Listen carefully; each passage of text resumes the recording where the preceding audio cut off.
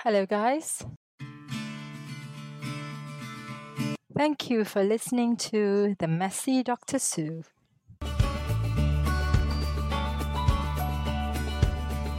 Season 2.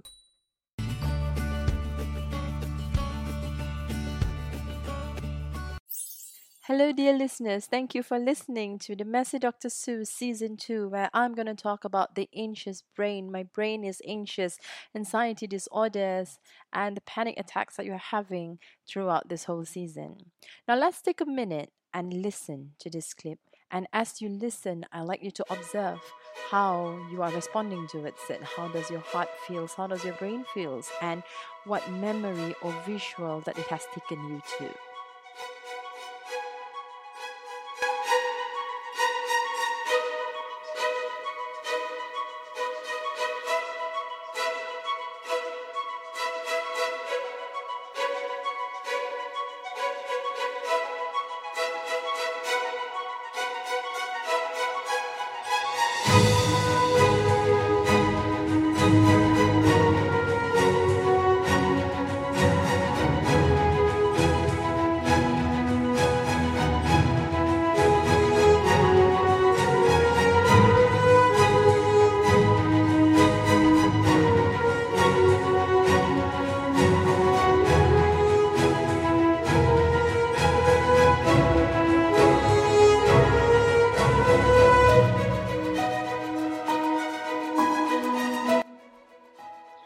Your heart starts to pound.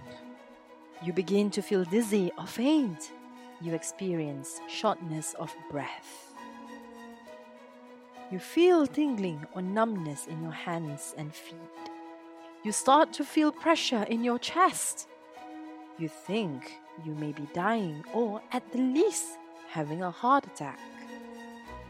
You think you may be going crazy, but you're not.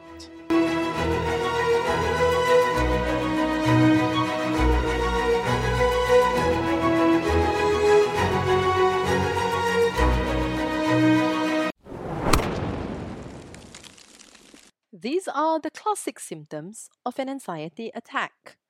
Millions of people scattered about Malaysia, Singapore, Indonesia, not to mention other countries across the world, have them every single day.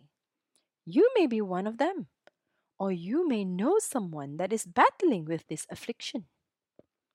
Either way, you need to know how to help yourself or someone you care about deal with anxiety.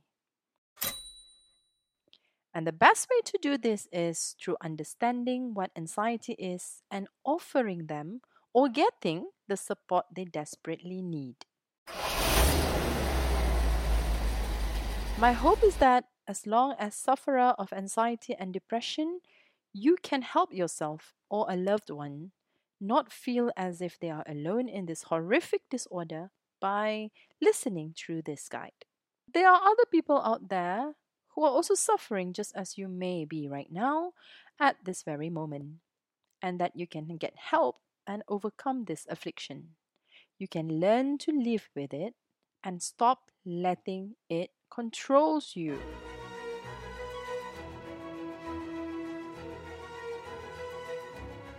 Anxiety disorders, debilitating episodes. These debilitating episodes are more likely to occur during times of high stress. It's also common for symptoms of clinical depression to be present in people with anxiety disorders. Treatment includes behavioral therapy, lifestyle changes, and medications. Sometimes a combination of all three is needed. Occasionally, a change in lifestyle is all that is needed. Mainstream treatment generally consists of a combination of prescription medications and referral to a cognitive behavioral therapist. This treatment method is often met with controversy. Some studies show this combination is more effective than either method alone, while other studies have shown that the majority of patients gain more benefits from the medications and very little from the behavioral treatments. The best treatment may depend on the genetics of the individual sufferer as well as environmental factors. Working closely with a counselor, psychiatrist, or therapist will aid in determining the best treatment methods. Who suffers from anxiety? People who you will never suspect in a million years. In fact, anxiety is such a widespread disorder that virtually anyone can suffer from it. It could be your Uncle Buddy, your Grandma Jean, your sister Annie, your neighbor Joe, your best friend Patty, or your brother George. But because anxiety is one of those sweep under the carpet, embarrassment type, I think I might be going crazy disorders, people don't like to talk about it or admit they are long-time sufferers. Especially if you are someone always in the public eye, such as Kim Basinger. Kim had a long, difficult struggle with anxiety disorder and kept it a secret for quite a good portion of her life. You will never guess it to see her up on the silver screen, though, would you? But she, in fact, has spoken out publicly about her battle with anxiety in the hopes that this may raise awareness of this dreaded disorder. And it has. She is one brave soul to expose a huge portion of her private life like this. Kudos to you, Kim. Let us not forget also that anxiety is believed to be an inherited disorder, although your mom or pop may not show the outward symptoms of it. Remember, this is an embarrassment disorder or one that makes the sufferer believe they are or are going crazy. However, not every person who has experienced an anxiety attack will develop a full-blown disorder. But don't discount the fact that potentially they could. Here's an interesting statistical fact for you. According to the National Institute of Mental Health, approximately 24% of adults in Malaysia suffer from some form of anxiety or panic disorder.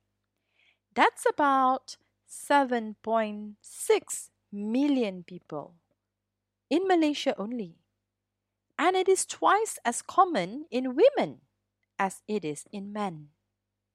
Maybe this could be a contributing factor in why women worry so much about things.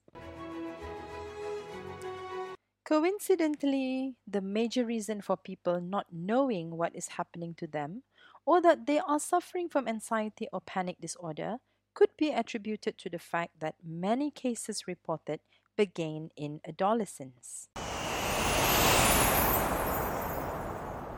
Therefore, a child may not be as affluent in describing what they are experiencing compared to the ability of that of an adult. The key here is to listen to your children. You will not want them to endure a childhood full of suffering and not even know the reason for it. Another interesting fact to be aware of is that anxiety attacks don't only happen when a person is awake. They can, and often do, happen while sleeping.